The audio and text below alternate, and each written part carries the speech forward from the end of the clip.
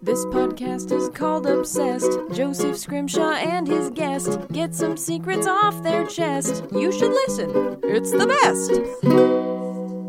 Hello and welcome to Obsessed with me, Joseph Scrimshaw. I'm sitting in my home with the other person who is on this podcast and the other person who lives in my home. It's Sara Scrimshaw. Hello. How many clouds do you think you've seen over your entire life? Wow. I'm going to say about 3,752,000. 752,000. 3,752,000. Yep.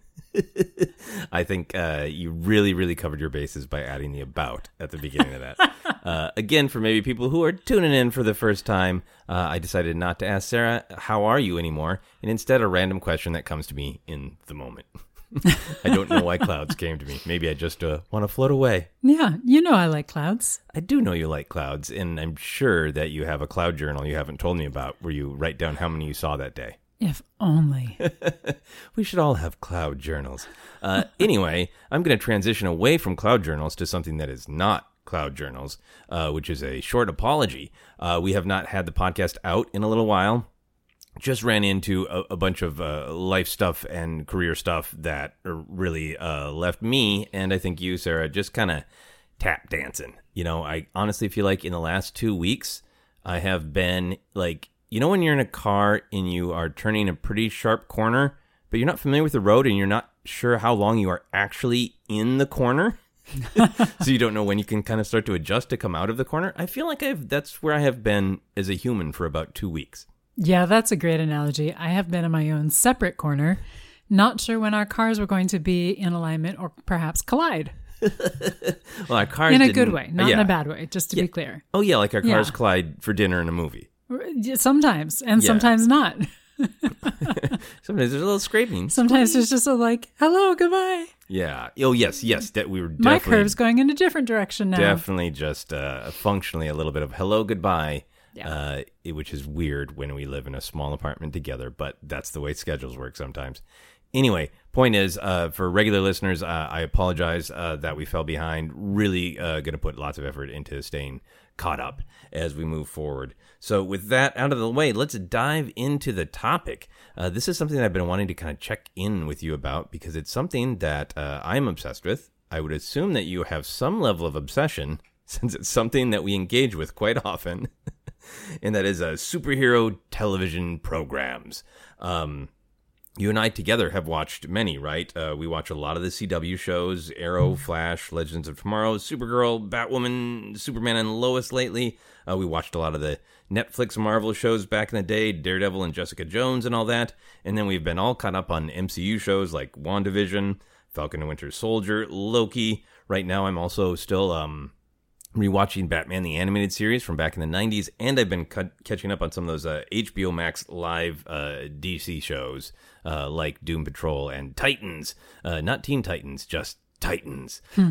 So I've just been watching both with you and by myself for my sometimes, half hour or hour of lunch television working from home. Just a lot of superhero shows. And it got me thinking about just kind of like, why they are still a draw to me. And, what's different about them now that they aren't a rarity, now they are everywhere. There's so many of them. So to kick it off, I want to ask you for yourself, what is the main appeal of superhero television shows? I like them because it's the spirit of adventure and the spirit of tired brains that think they have a word and can't think of it, but just that's like what could be. Ooh, possibility? Yeah. And getting to see different versions of it play out in different TV shows and different universes and different, superheroes and all that. It's a really fun way to like explore and daydream. Yeah, explore and daydream is great. Yeah, I'm sure there's a superhero called Cloud Counter at some point, and there should be. I want to meet that one. Do you find, so when you say explore and dream, do you feel like there is an element of it then that is the fantasy of seeing, characters who in general on these shows are like, they have relatable human problems, and either they're like really relatable ones like relationships or like it's relatable in terms of metaphor of like they're having a hard time completing the big task at work, and the big task at work might be destroy that guy from destroying the city, or stop that guy from destroying the city, but it's still relatable because it is somebody trying to finish what they need to do while working through an issue, but it's all in that fantasy world instead of just watching like an actual human in our world go through that. Is that processing of real things through a fantasy lens, is that appealing to you? Oh, yeah. I think that's absolutely part of it, because it's a different way.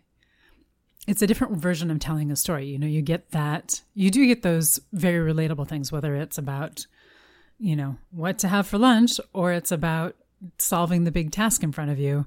But it's relatable, and it's relatable in a different way from a lot of other TV shows that, which I also enjoy many of, but like whether they're in drama or comedy or things that are less well defined than that.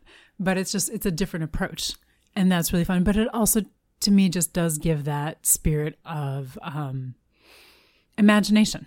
Yeah. Because there's a different element to it. Yeah, absolutely. And I think that is, for me, like a huge, just top of the line, as a kid, what brought me in. And when I take a step back and go like, okay, I'm an adult and I should be making choices about how I spend my time. Why is this amount of time devoted to this kind of storytelling? Mm-hmm. And I think some of it is just that deep, true love of the fun and the fantasy of the, what if you had powers? What would be the joy of that? What would be the responsibility of that? Just the thrill of seeing something that you're not going to see in the real world. You're not going to see a real person float into the sky and blast red beams out of their eyes, you know? Mm-hmm. And just that fun and that fantasy and the costumes, honestly, really, truly, the circus element of it. Like I've talked a lot about on Obsessed when I traced back to my roots of why I like things. As an adult, I can really get into the big like themes and ideas and what do they mean, what do they represent. But as a kid, when you're not thinking that way, and even if you are, it's on like a subconscious level that you can't articulate.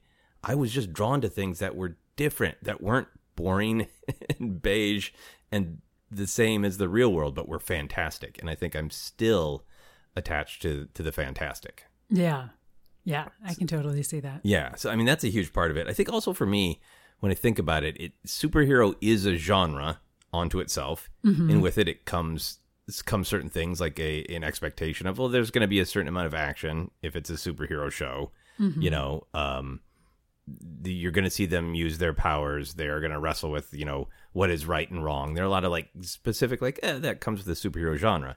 But I think the fascinating thing about the superhero genre is all of the different stories are almost riffs on another genre, right?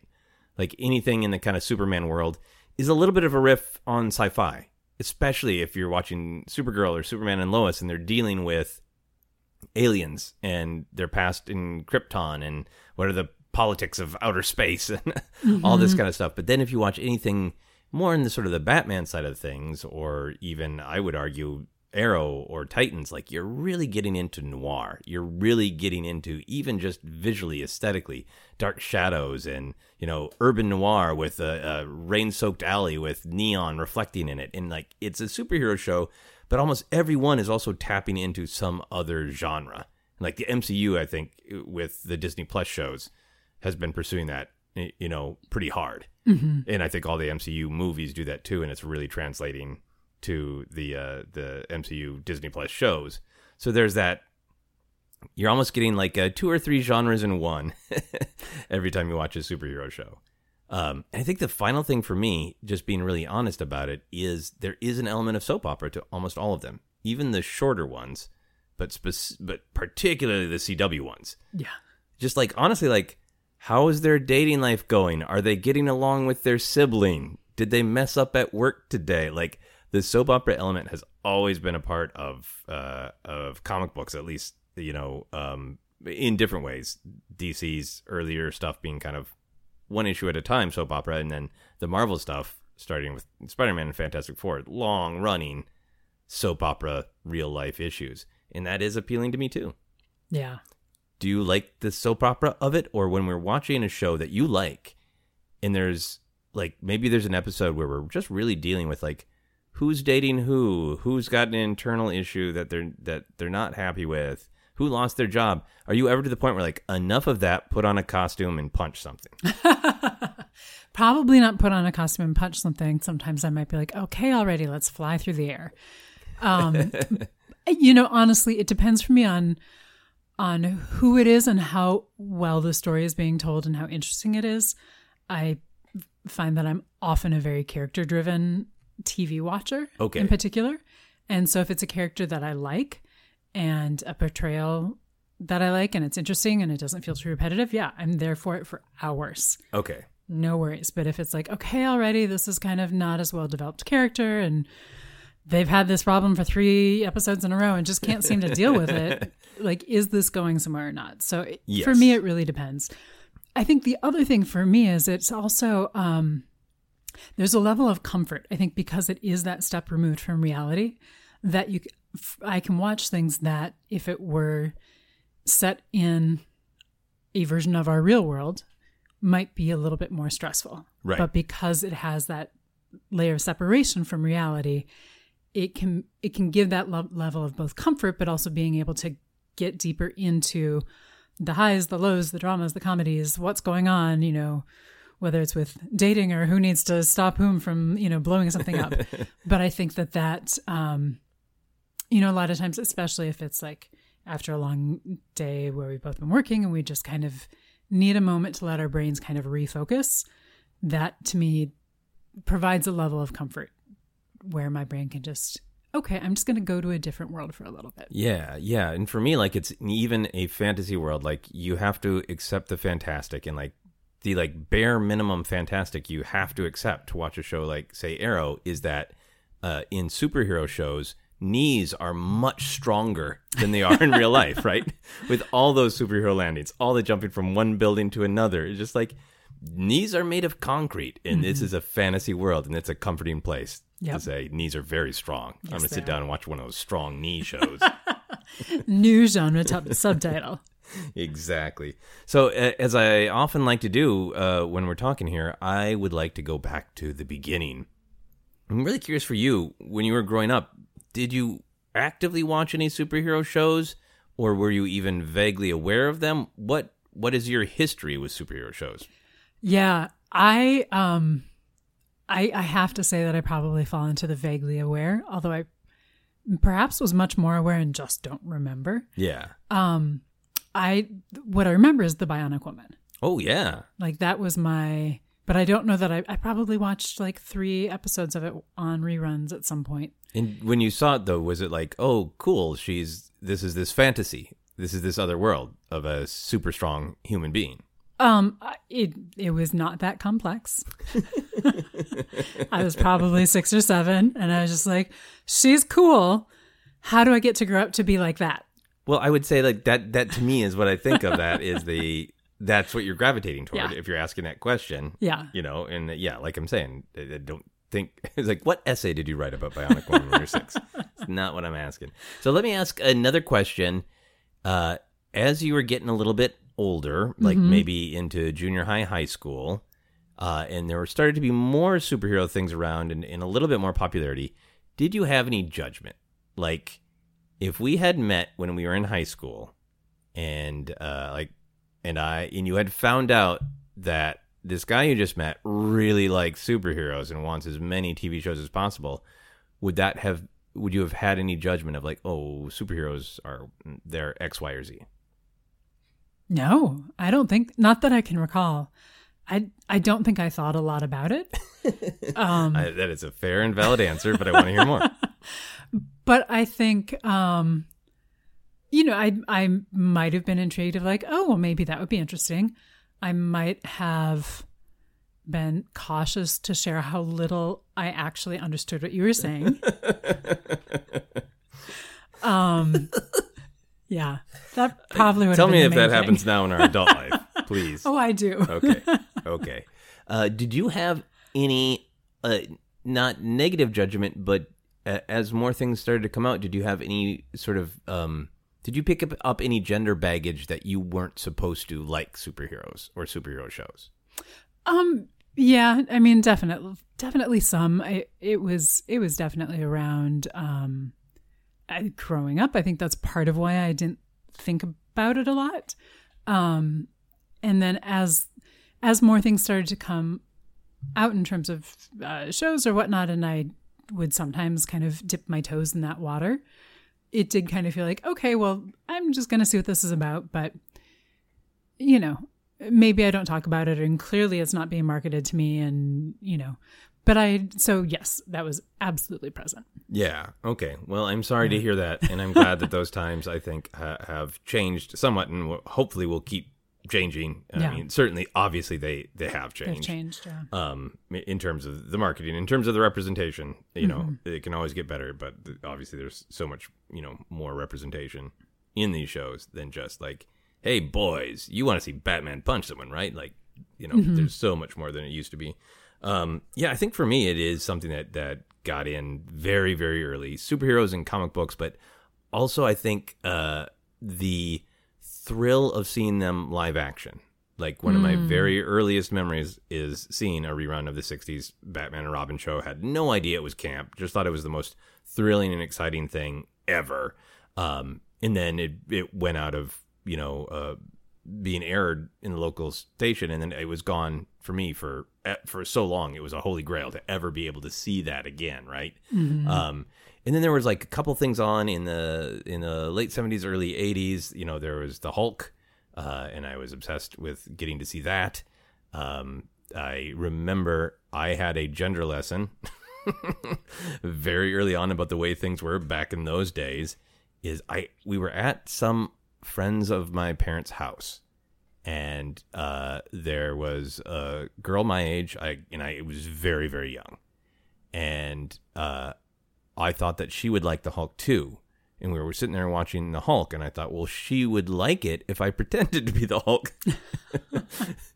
So I ripped off my shirt and was like, roar! And she just ran out of the room screaming.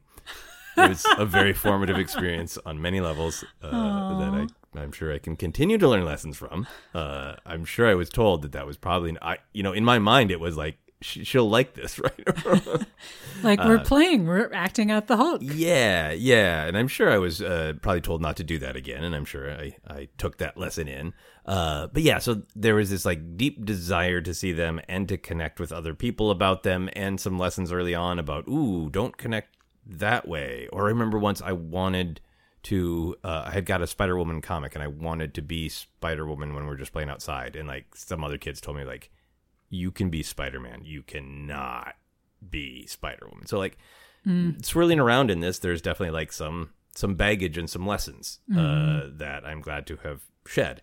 But anyway, point being, there was so little on-screen live action that forever in my mind it was, a thing to be dreamed of. And now I'm in this weird place of like, maybe there might be a little bit too much dream. not being made, but more than I can absorb, or maybe right. Because I just feel like I have been by myself since my youth programmed to be like, if there's a superhero on television, you better watch that. Like I almost feel like if somebody grew up with a specific kind of food not being available, like, well, my family, we could never have cheese, so I get extra cheese on everything. Like I feel like that about superhero shows, and that's part of what I want to question. Yeah, this is like your Depression era. You've got to save everything because you don't know when it might go away. Yeah. So you have to watch everything because it might just be gone again. Yeah, and it's not rational. Yeah. I don't think it's going anywhere. And if it does, it will be just because of the natural ebb and flow of popular culture. I don't think the appeal of superheroes on the small screen is going to go anywhere. But there might be a decrease in the amount of content. Who knows? Anyway, let's move on to closer to the present, but still in the past. Ooh. I think we definitely watched some movies together, but the first big thing that you and I think really watched together is shortly after we moved to Los Angeles, and we had some more free time, we devoured the first several seasons of Arrow on the CW. So what hooked you? What was that experience like for you? Yeah, so I was a little hesitant about it, as I recall, of like, okay, yeah, I'll try this. Not so sure it'll be for me, but sure, yeah. I mean, I'm up to try things, and the storytelling hooked me right away, as well as how insanely excited you were. I mean, I enjoyed it very much for myself, but I don't have any of the background for Arrow. And so I was like, oh, well, this is intriguing. And, you know, what's the story and what are these characters doing? And I was hooked right away and enjoyed it very much, and probably would have continued watching it if it were just me sitting in our apartment watching it. And it was just you connected with the characters, you connected with their plight. Yeah. And that is, I think, absolutely the first like superhero TV show, other than occasional reruns that I don't really remember when I was a little kid. Yeah. That I remember seeing. But then just the pure delight that you had in seeing it on screen and seeing all these connections to different characters that you knew and how excited you were. It was like seeing somebody who didn't think that Christmas actually came more than once in their life, but then Christmas has come back. And it was just. And now they're like 3 Christmases a day, and it's hard to keep up. It's true. It's true. So then sometimes you need to go put Christmas in the Christmas room and close the door. But that was part of it too. Is just, I mean, I love seeing you that incredibly happy, and you were so willing to share and so cautious about giving me information, but not giving me too much information. And it was a really nice way to kind of walk into the swimming pool of superhero TV shows. Yeah, it was. Well, I think we had a really good circular experience because I know that you were excited that I was excited, and you had told me that, and you were an extremely kind partner that way, where you see my excitement is a part of your excitement. But it was really circular then because you were really engaged, you know? Mm-hmm. And I got that vibe of like, oh, this isn't just, this makes me happy, so she's going along with something that she could kind of go either way on. But you were clearly invested in it, and we were both in that great spot of like, let's watch 3 more. Yeah. I was absolutely watching it because I wanted to. It was not a like, okay, well, you want to watch this and I don't mind it, so fine. Yeah. It was a mutual choice. I think for me, it was also, there's so much in storytelling where, you know, once it's locked and done, unless you get a special edition, that's what it is. But it changes every time based on who is watching it and when and what's going on in their lives. And for me, the journey with Arrow was so great of the tradition often in small screen adaptations and movie adaptations, but particularly on the small screen, is if you see a superhero, that's great, you got to watch it, but it's going to be janky and weird and wrong, and it's only going to be marginally related to the comic book versions, right? Like that was just a thing that was like known and understood, and Arrow looked like that. Like I remember seeing an ad and like, oh, they're not even going to call him Green Arrow. Oh, they're afraid of the word green. They're not going to go all the way. He's going to be Arrow. And like, I think like the first picture was just like topless, ripped Stephen Amell. Like, oh, okay. So they're like, I had that real cranky, like, just do Green Arrow, put him in a costume, or don't do like, so I was real grumpy about it. Mm-hmm. And then I had a bunch of friends going like, no, actually it's really good. They're pulling a lot from the comics. It's a reinterpretation of him, but it's really great. And a lot of the inspiration of those early seasons, a lot of details were pulled from characters and ideas from my very first comic book love, the Marv Wolfman and George Perez run of Teen Titans. Like the first shot, you don't know why, but Deathstroke the Terminator's mask is there. And that was the first thing I was just like, what? I never thought I would see that mask on screen. Now I've seen it on screen many times, and I will, again, many other interpretations, but that was at first, and it really is like that. I never thought this would happen. Mm-hmm. So that definitely really pulled me in. Other thing about Arrow, you have failed this city, it's a great, fun catchphrase. And sometimes even when I'm just driving around and I see somebody in Los Angeles do something stupid, I say to myself, you have failed this city. Oh, that's such a good idea. Can I share that with you? Please. I mean, can I also do that? Can I copy you? That's what I'm asking. I'm so excited. Sorry. No, please share the catchphrase that I have stolen. I think you can share, absolutely. So we got into Arrowverse, and I think both being on board with superhero shows, which was great because I then didn't feel like, as different ones came up, I didn't feel like this was a genre that you were like, whatever. I felt like you were truly interested. Mm-hmm. And now it wasn't as they continued, it wasn't about as much like the framework that I used to have of how are they adapting the comics. Like there still is that, but they're moving forward. They're talking to one another. They're talking to the modern pop culture. You know, it isn't so much about here's the way Batman's supposed to be done. Did you do it? Check the boxes, you know? And so we've gotten to kind of go into all of this together from kind of a similar place. So now that we've watched a ton of superhero shows, what are your favorites and why? Yeah, well, it has varied a lot, I'm going to say. Some of them I have some favorite seasons and other seasons not so much. Current favorite right now probably is Superman and Lois. I just think they're knocking it out of the park, or did with this first season. Yeah. And just a combination of, you know, to me, I think Superman is a hard one to do at this point because it's been done so many times, not only with, you know, just with TV shows alone. There's been so many different interpretations. So how do you do it and make it interesting and make it different and make people want to watch the stories that you're telling? And I just think they've really done a fantastic job. Yeah. So, I think by kind of reinventing it, spoilers for anybody, this is the first episode though, by reinventing it, having Superman and Lois be, you know, they are married, they are together, there's no dance about secret identity, they have kids, and they're in this different setting. You know, it immediately takes everything that is interesting about the Superman mythos and gives it a different perspective. And strangely, it's like, it feels so like vital and real to me because it is talking about rural America, both the sort of what might be some of the negative stereotypes versus a thing that I don't think we get to talk about enough. Like, what are the actual challenges? Because it's so easy to get into sort of urban versus rural. And the show is doing such a great job of from a place of like kindness and empathy going, okay, but what are the real challenges? You know, so there's so much there to love. And they're clearly putting some budget into it. So if you want the fantasy, like I had a couple, like even after watching so much superhero, like, wow, Superman just did that.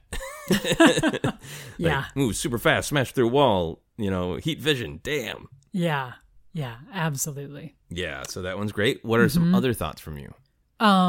Staying on the superhero theme for a moment, early seasons of Supergirl I was really quite fond of. Yeah. And The Legends of Tomorrow, I feel like had a few different like versions of itself, but I really like where it's gone to. Yeah. And I feel like that one's the most willing to just kind of play and be all over the place, and sometimes you need to be wacky, and that's okay. Yeah, I think Legends of Tomorrow really found itself kind of in the second season. Like the first season was great, I think. Some people don't like it. I enjoyed it right away. But I think once it really figured out like, oh, we have license to embrace being weird, in that this setup of like, you know, they're not legends yet, but they will be, and be the sort of, you know, the joke that they're the C team or the D team who's trying to pull it together, but at the same time, it's like, but you're actually much more powerful than some of the superheroes we watch. Like you're taking care of all of time. That's kind of a big responsibility. You're legends. Yeah, right? But yeah, just how much it embraced having a sense of humor, like still having real stakes for the characters and their relationships and the stakes of the actual adventure, but in tone embracing the weird, the absurd, all that, not worrying about being cool and gritty. Yeah. And I think going back to what you were saying originally about different superhero shows are often connected to different genres. I often have an affinity toward time travel shows. Yeah. And that one very much obviously has a time travel element to it. So I think that is also a natural fit for me, that's one that I would enjoy. Yeah, absolutely. I think Legends of Tomorrow is a big one for me. Superman and Lois, I'm really enjoying. All the MCU shows, I've enjoyed all three of them so far. We're getting caught up on What If. Out of the MCU shows, the Disney Plus ones that have, I was going to ask you if you had a favorite, but your body language said, don't make me do this. Don't make me choose. No. Let me ask you a different question. Which one floats into your mind more often? Well, little bit of an unfair question. Right now, WandaVision, because I've been listening to the they've released the soundtracks to each episode. Oh, wow. And I've been listening to those. Okay. So that one creeps into mind. Speaking of soundtracks, the Loki one for episodes 1 through 3, amazing. Loki might be my favorite music of any superhero show. It is so distinct and so powerful and so beautifully weird. I love that music. 100% agree. Yeah. Yeah. I think they're all great. And I would not choose a favorite either. Like WandaVision was so bold, right? And intriguing.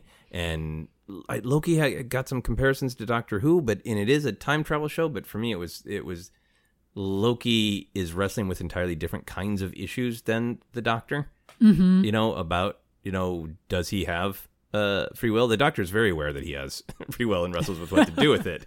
And Loki's kind of wrestling with, do I even have that? Yeah. And, and that whole idea of glorious purpose of, do I have it? And if I do, what the hell do I want my glorious purpose to be?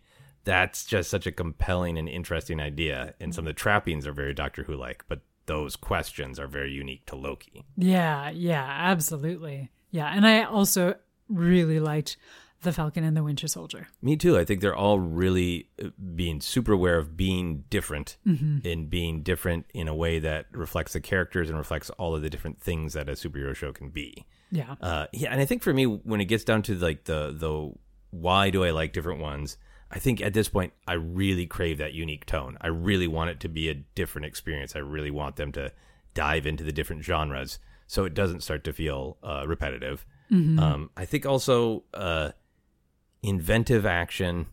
So I don't feel like I've seen it again, so that the action is somehow really dependent on who are the characters and what kind of action set pieces would they have based on who they are. So I feel like I'm seeing something that I haven't seen before. Yeah, I like that very much.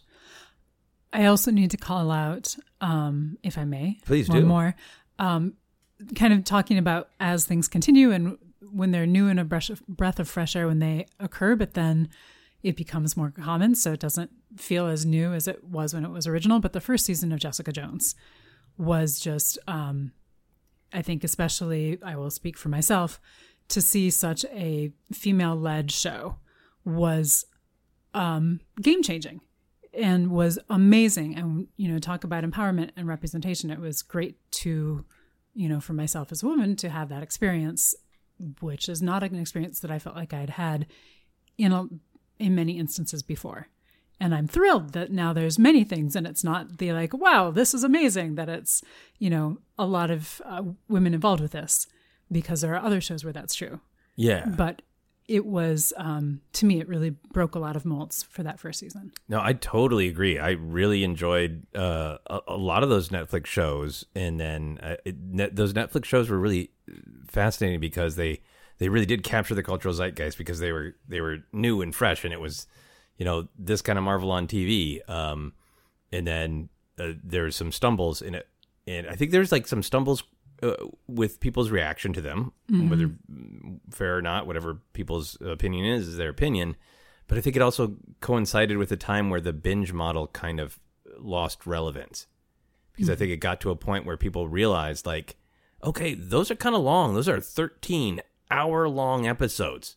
So it was only like the most hardcore people who could say, I am doing nothing for the entire weekend. And it really eroded the ability to make them conversations. And I think we're seeing the change now that a lot of these shows are weekly again, and they can be conversations. And that binge model, especially for something that's 13 hours long, is much harder to keep that relevance and that power. But I so agree with you about Jessica Jones, and please correct me if I'm wrong, but I think the power of that and what was wonderful about it for me is it wasn't just she is a tough, sarcastic woman. Like, that show was she was a fully fleshed out character, and that show was about issues that women have to deal with. It was that first season was explicitly about somebody trying to take her power away. Yeah, that absolutely. made it really powerful and really whole. Yeah, and it was. I realize this happens with other characters, but it was really nice to see a very flawed character on stage for that. On screen. Is there a live action Jessica Jones 13-hour play that you haven't told me about? Didn't you know? Yeah. And also with that kind of some of the crossover, which was, happens in other TV shows, but in particular with her and Luke Cage, I really liked some of that crossover. Yeah, I will also throw that out of one of the things that really makes a difference to me is getting to see the superheroes bounce up against one another. Like Supergirl was so great, so smart. It has always been one of the challenges of Superman shows, Supergirl shows, when you have a character like that powerful. How do you balance it all? How do you add variety? And not only just like great cast of characters and great relationships, but I love that Supergirl was right away is like, and also Martian Manhunter's in this. So Supergirl has somebody with a different perspective to bounce off of. Because that's one of the things that took forever for the adaptation of comic books to make it to the screen. And I think one of the incredible powers of the MCU that maybe when people are trying to replicate it don't understand is the characters become more fully formed when they have relationships with the others in different perspectives and bounce off of one another,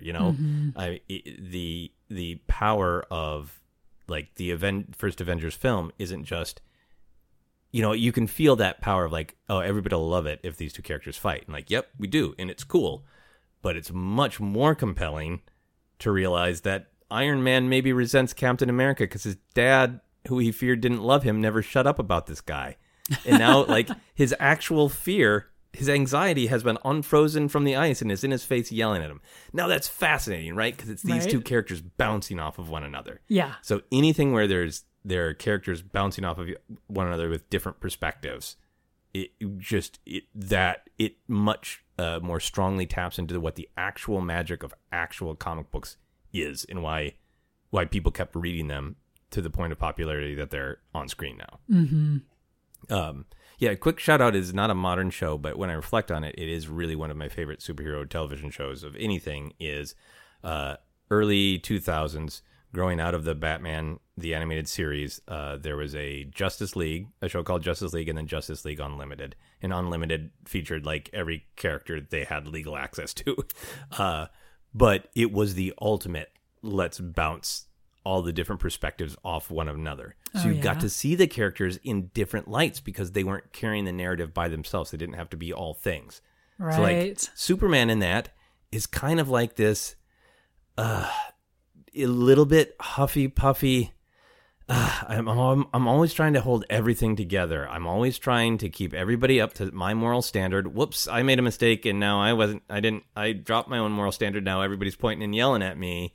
And I always got to rush into things and be worried about everything because I'm technically the most powerful, but I also have to hold my power back because I don't want to accidentally crush something. Like it deals with some of these kind of Superman issues that are easier to deal with when he's surrounded by other people. Yeah, that's really cool. And it's just such a great example of the power of lots of characters bouncing off of each other in the superhero genre. I think final thing for me about why I like different shows, we're in a fascinating place now, is I still love all my CW friends.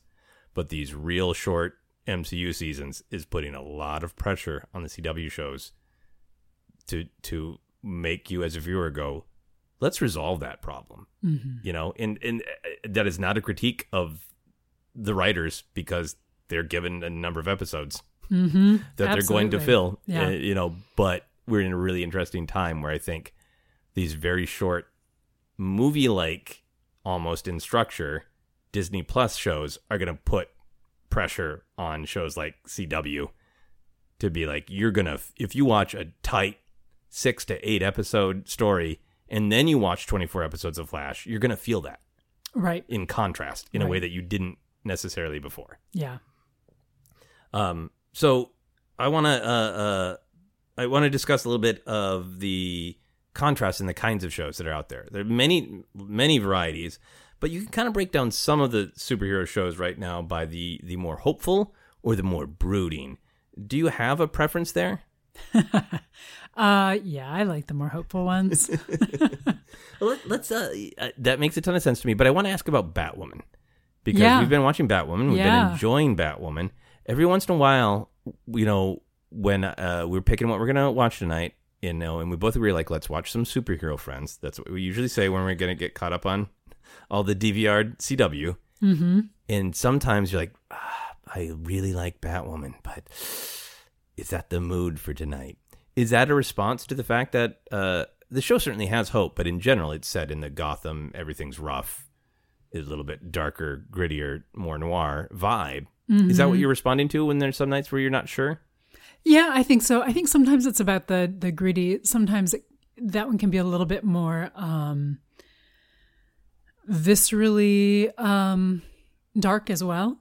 And I think sometimes it's more about that, like, this sounds horrible, like, I need a little bit of a break from feeling that. And so sometimes it's about the visceralness of it, and sometimes it is about the gritty.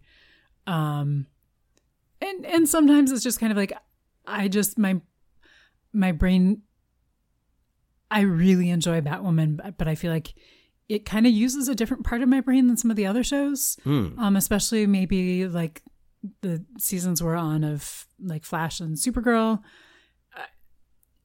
I don't mean this, I can't think of a better word, but like they can be a little bit on the fluffier side.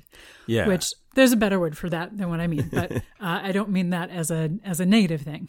But sometimes I just need like, it's like when you need food that's comforting and not challenging. Yeah. And it's not, I'm not saying that Batwoman is always challenging, but I think sometimes I think it's almost that visceralness of like, I just need to know that the chair is going to stay a chair the entire time I'm watching this show. And some days I've just really been in that mood. Yes. Yeah. So, yeah, I think like for me, like a good example of that is, there are good stakes in both shows, but Supergirl is almost always just striving to be like, I know I'm a beacon of hope, and how can I get past what's bothering me to keep being that person? And, maybe she'll lift somebody up this week, or maybe somebody else will have to lift her up. But in general, there's going to be some lifting up. Mm-hmm. And Batwoman, you're right. I'm making it sound just aesthetic. But with Batwoman, there's been some incredibly visceral things. I don't really want to mention them because I don't want to spoil it, but some like real like, oh, I thought I was watching some fun, gritty noir, and then there's like an emotional choice that a character has to make that is extremely dark and hits you in a very real place and in a very deep way. Mm-hmm. And I think it's that like kind of not knowing if it's going to be this is a fun Gotham-themed adventure or a massive gut punch. Yeah. Yeah, that's a great way of putting it. And honestly, there have been days when I've said like, oh, let's watch, one of the other, in particular CW shows. And then they'll suddenly give a gut punch. So they're all capable of it.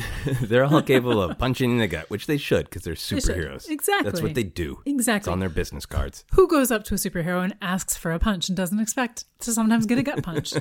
Exactly. Yeah, I think for me, I've talked many times on the podcast of my sort of swinging relationship with when I wanted, at times where I thought if it's brooding, it's good. And now I feel like I have lived with brooding for a long time. So I feel like been there, done that. So I'm in this weird place where like the Titan show I'm watching, it's kind of glorious because some of these characters I haven't seen on screen and they're like my absolute foundation, fundamental characters. And they've been through lots of changes in the comics, and this is definitely an adaptation that is choosing to be gritty. This is the one that made its big reveal at Comic-Con by playing a trailer that featured Robin saying, F Batman. It's wearing its gritty on its sleeve. And sometimes I'm in the mood for that, but honestly, like, there's a lot of times in there's like just a shot of like, that's really cool. It's like, I've really still been enjoying the brooding, like on an aesthetic level, but then watching like, Superman and Lois is fascinating to me because Superman and Lois is doing a good job of creating truly dire stakes and really pushing the people who go like, yeah, but we can't lose hope. And to me, like that just feels, that's really interesting because I think it's the battle that we're in the real world. It's so easy to just go, yeah, no, everything's a mess, but you can't keep functioning and trying to make things better unless you hold on to that hope. Mm-hmm. And so the shows that are really wrestling with, how do we hold on to the hope? I think are the ones that are in some ways that narrative is more appealing to me right now. Mm-hmm. Yeah. Wow, another bad thing happened. Yeah, I think it makes a lot of sense. And I do want to clarify, I don't just want, like shiny, sunny skies with some clouds that I can count. Hope. I think that's one of the things that actually I really liked about Arrow is it did have oftentimes a fair amount of grit, but with a sense of hope within the grit. Mm-hmm. And I kind of liked that. I think there's a reason that Felicity was a surprise hit on that show, is because she brought in that sense of humor and that sense of perspective. And I think that was a really great lesson learned by that show, that you need, even within the gritty, you need a little bit of that perspective. Characters like, what is this? What is this obsession about? Yeah. Any other thoughts on hopeful versus brooding? No. They both have their place. Excellent. Would you describe any of the three current Disney Plus MCU shows as either hopeful or brooding, or do you feel like they're kind of their own thing because they've grown out of the MCU and are different, kind of playing in different genres? I feel like I would probably want to find different words to describe them. Yeah. Yeah. Yeah, I think there's something about DC that Batman and Superman have kind of always been the pillars. Wonder Woman as well, but Wonder Woman has not got as much representation until these big screen explosions. But the pillars, there's always been an interesting aesthetic thing where the pillars of DC is Superman lives in bright, wonderful metropolis, and he can fly up there and count the clouds. And Batman lives in dark, brooding, falling apart, Art Deco, Gothic Gotham, and I think sometimes the challengers kind of bring them together. Whereas in Marvel, they all live in New York. Yeah. Some of them live in LA when they start the West Coast Avengers, but that's always been an aesthetic, literally in the comic books, and then brought to the television shows, that they do live in the real world up to a point. And so it kind of aesthetically brings them together. Yeah. Yeah. I mean, they also live in, other places like weird fantasies, Asgard, things like that. Yeah, things like that. This is maybe a question that will be a challenge for you. So if your answer is, I don't know, that is just fine. But I'm curious for you. I want to get perspective. Is there a character that you're aware of in pop culture, a superhero character who you feel like you haven't seen on screen yet, that you're like, I would be so excited to see that character on screen? Like one that exists that I haven't seen Yeah. on screen? There's one that exists that I have heard about that I believe we have seen in a cameo on something. It might be coming in something soon. And I'm so curious to know more. And that is Dazzler. Ooh, that's so great. Yes, because I think I have been on about Dazzler. She has a cameo in an Easter egg in one of the X-Men movies. It's not, full out, Dazzler. But I would.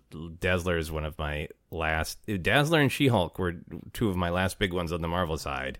Yeah. And then, And She-Hulk's coming. And I'm so excited for She-Hulk. But yeah, Dazzler. Dazzler TV show, right?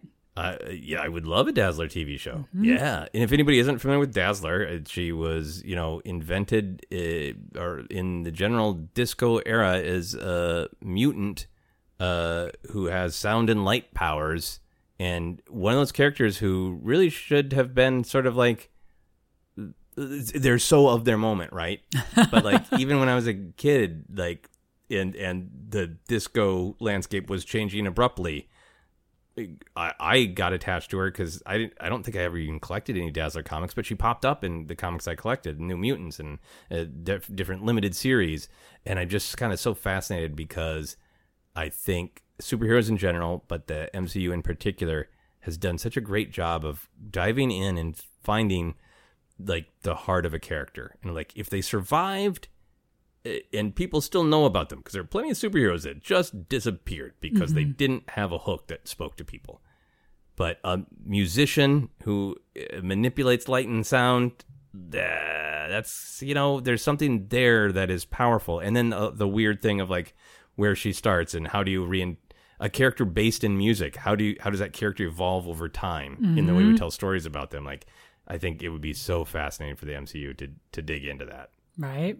Yeah, so Dazzler is a big one for me. One of the other ones for the DC side of things is Dr. Fate, but he's coming up in a thing. And then I think a huge thing for me that got me sort of reflecting, and one of the reasons I wanted to do this podcast is one of my absolute go-to favorite characters is Nightwing.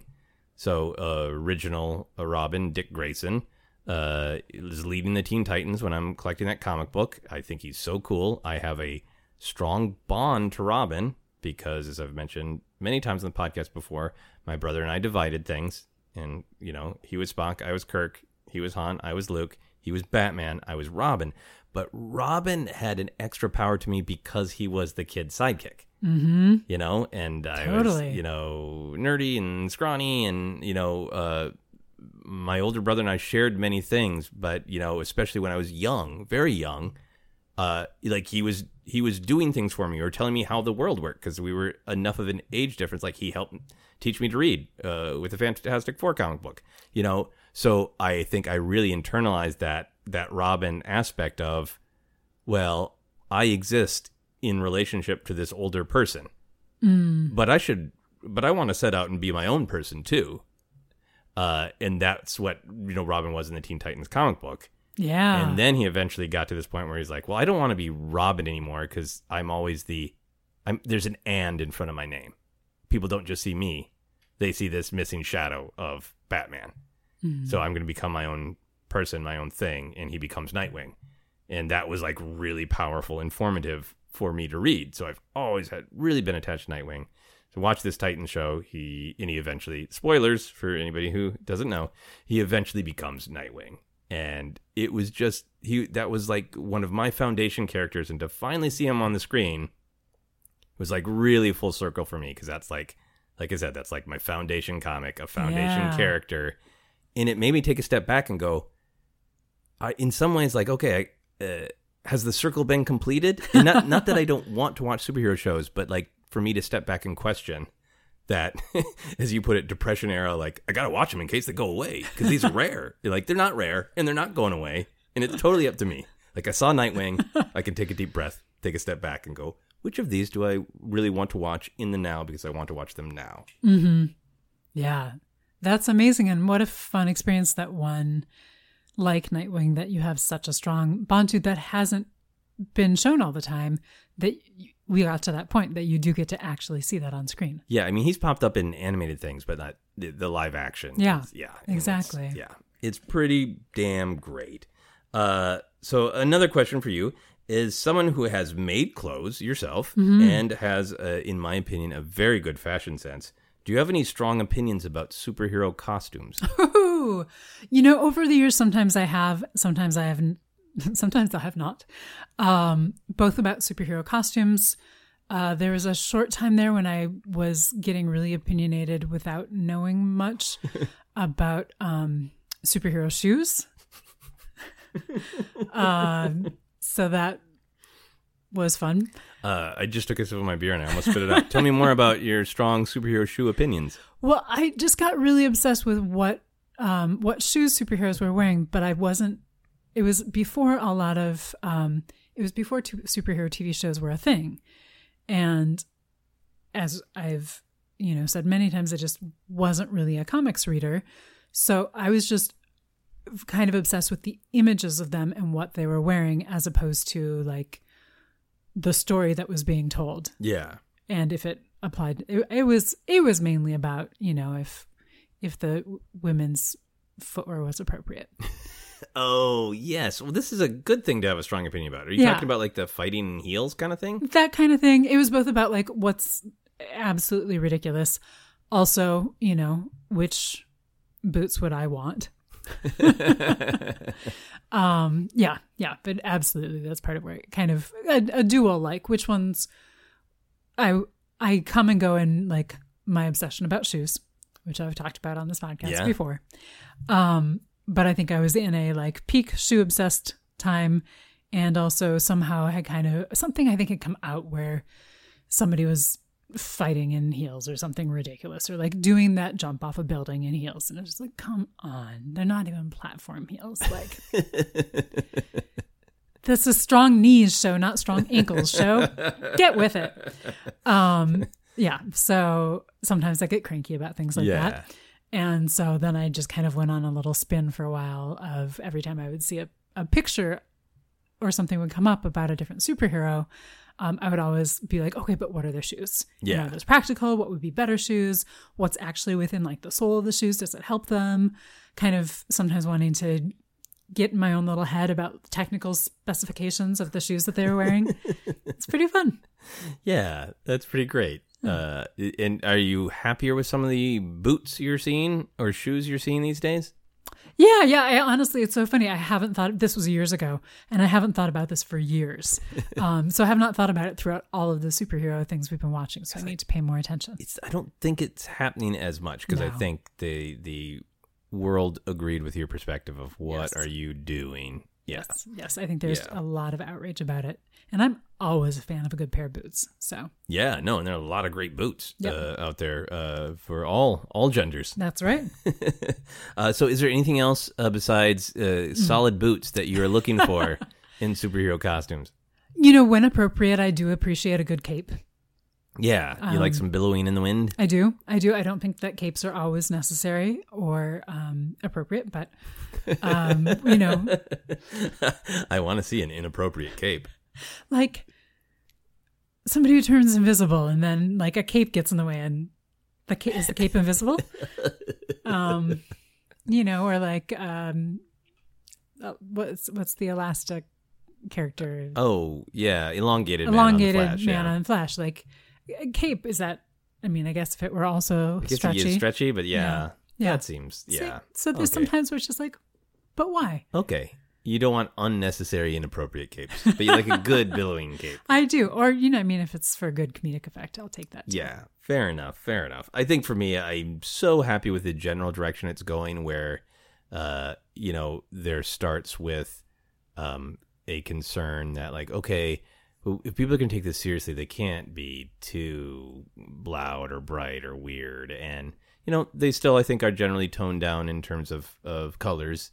And they are built like real costumes instead of like, you know, the comic book aesthetic. It is often like these are not drawn as clothing. It's just Wolverine is shrink wrapped into his bright costume. And right. That you can see all of his abs. You can see what his abs had for lunch. Like, and it's not realism, you know, Mm-hmm.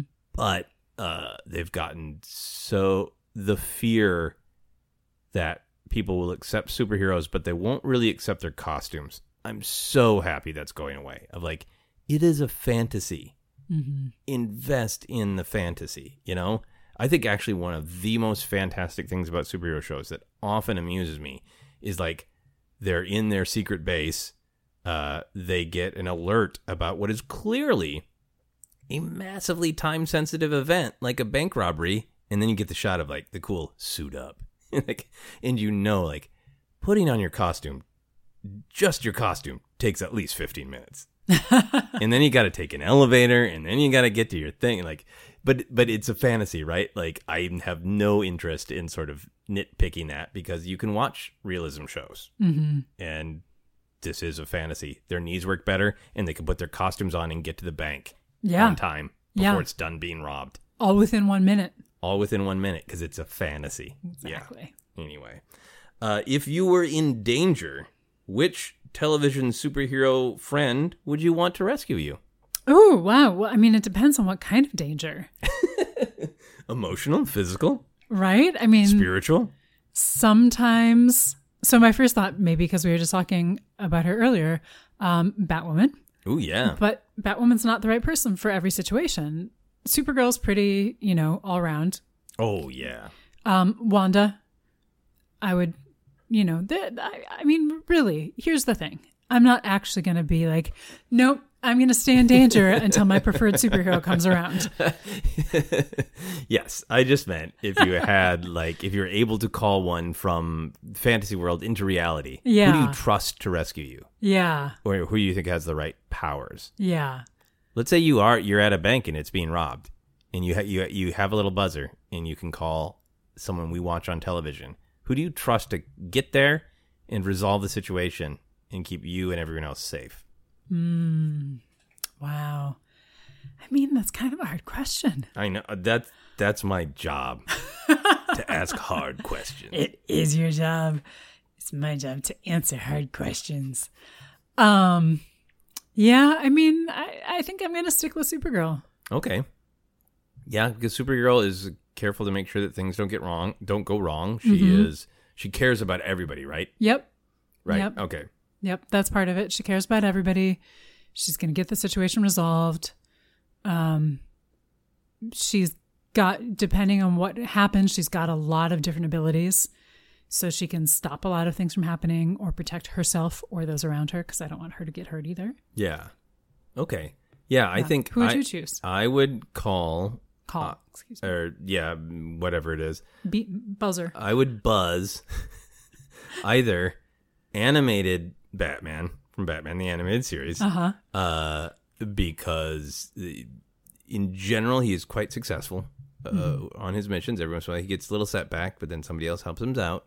But also, there's a lot of gunfire in that show, and Batman is tremendous at dodging bullets. So I think he would make sure that nobody gets hurt. And then Wanda. Yeah, I mean, I think... Right. I think because there is... in her storytelling in the MCU, but in particular in WandaVision, there is a celebration that is cathartic of she has a bonkers amount of power, and even she is just learning how much in choosing how to use it. So, like, in comparison to a show like, say, Flash, which I enjoy, of like, a lot of times Flash is just like, he uses his speed to get there, he runs up to somebody, and then he lets himself get shot. Like, I don't trust Flash to necessarily resolve the situation, because he makes a lot of mistakes. Yeah. Wanda, I feel like, oh no, she's going to resolve this. Yeah. Like, I'm a little worried that the person doing it might get a little hurt, but she's going to take care of this. Yeah. And if her goal is to save me, I'm going to be fine, because she is powerful. Yeah. Right. Like, you're standing on the edge of a cliff.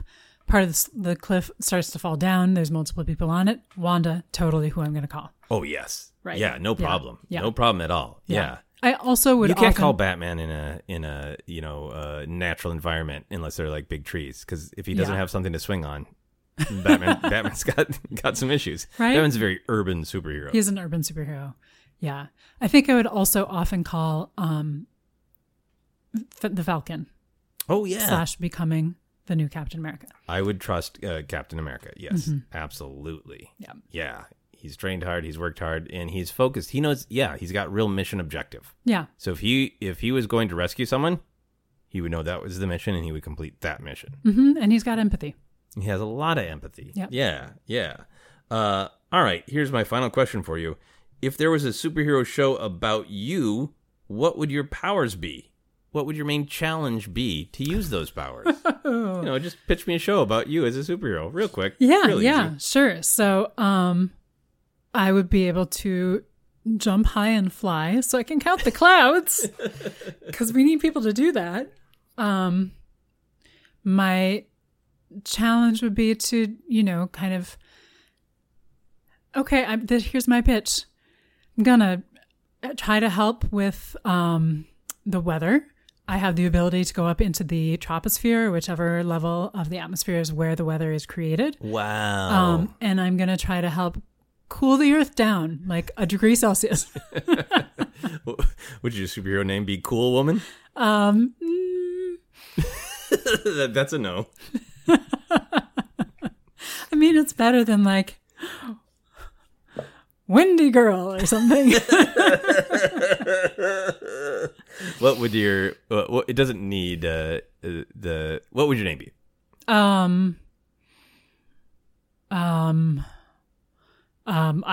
Gosh, wow. Yeah, I don't have a good name. Okay. It'll come to me. Well, we'll think about it. Yeah. We'll think about it, because here's the thing. Yeah. That is another thing in superhero television storytelling and movie storytelling that they've gotten better about how the characters get their names. Because it's almost always that, like, a newspaper reporter or a military report names the characters. And I'm always like, superheroes, if you're going to make a costume and go out there and do things, have some agency. Pick your name. Mm-hmm. Don't just become Sky Lady. Right. Yeah, because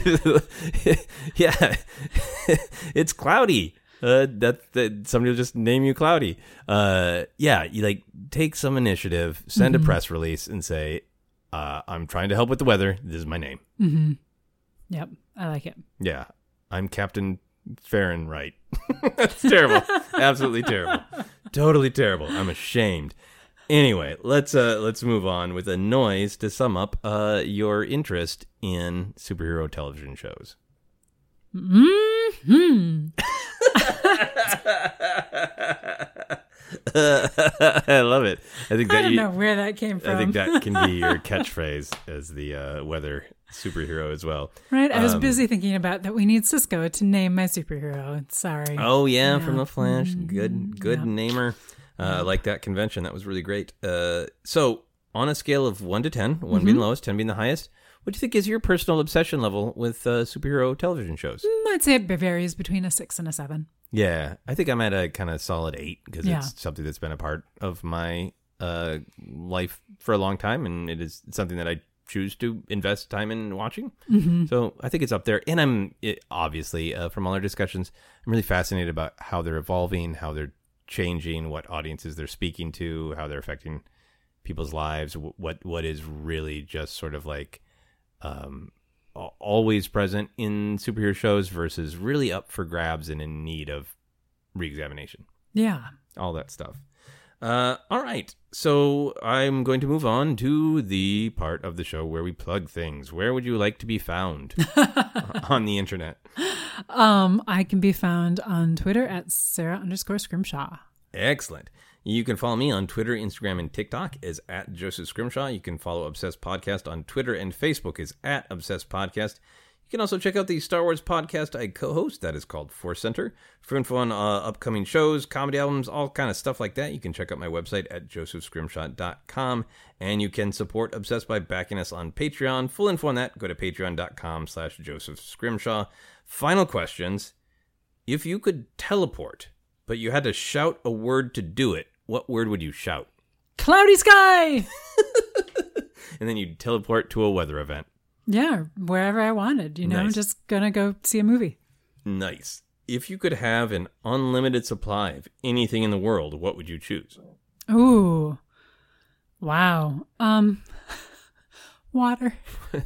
That's really timely, right? It's very timely. It's also just true of me. I'm often I like drinking my water. Yes, you do. And I think that is wise and it keeps you very healthy. And I have learned that's the superpower I have learned from watching you is to drink more water.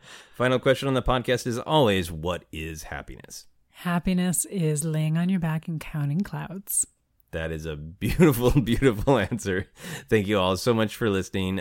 Thank you, Sarah, for having this discussion with me. And every week, that is our podcast. You've been listening to Obsessed. Joseph Scrimshaw and his guest shared some stories with the rest. Rate 5 stars if you're impressed. All right. You've inspired me by how you answered one of those questions of a possible superhero name. Okay. Are you ready? Yep. How would you feel about being called The Event? Ooh, I like it. Yeah, because you show up at weather events and then you help them be better. Yeah. Yeah. Yeah, I'll take it. Okay, The Event. With a cape or not a cape? Definitely a cape. I'm flying. Let's just be practical here.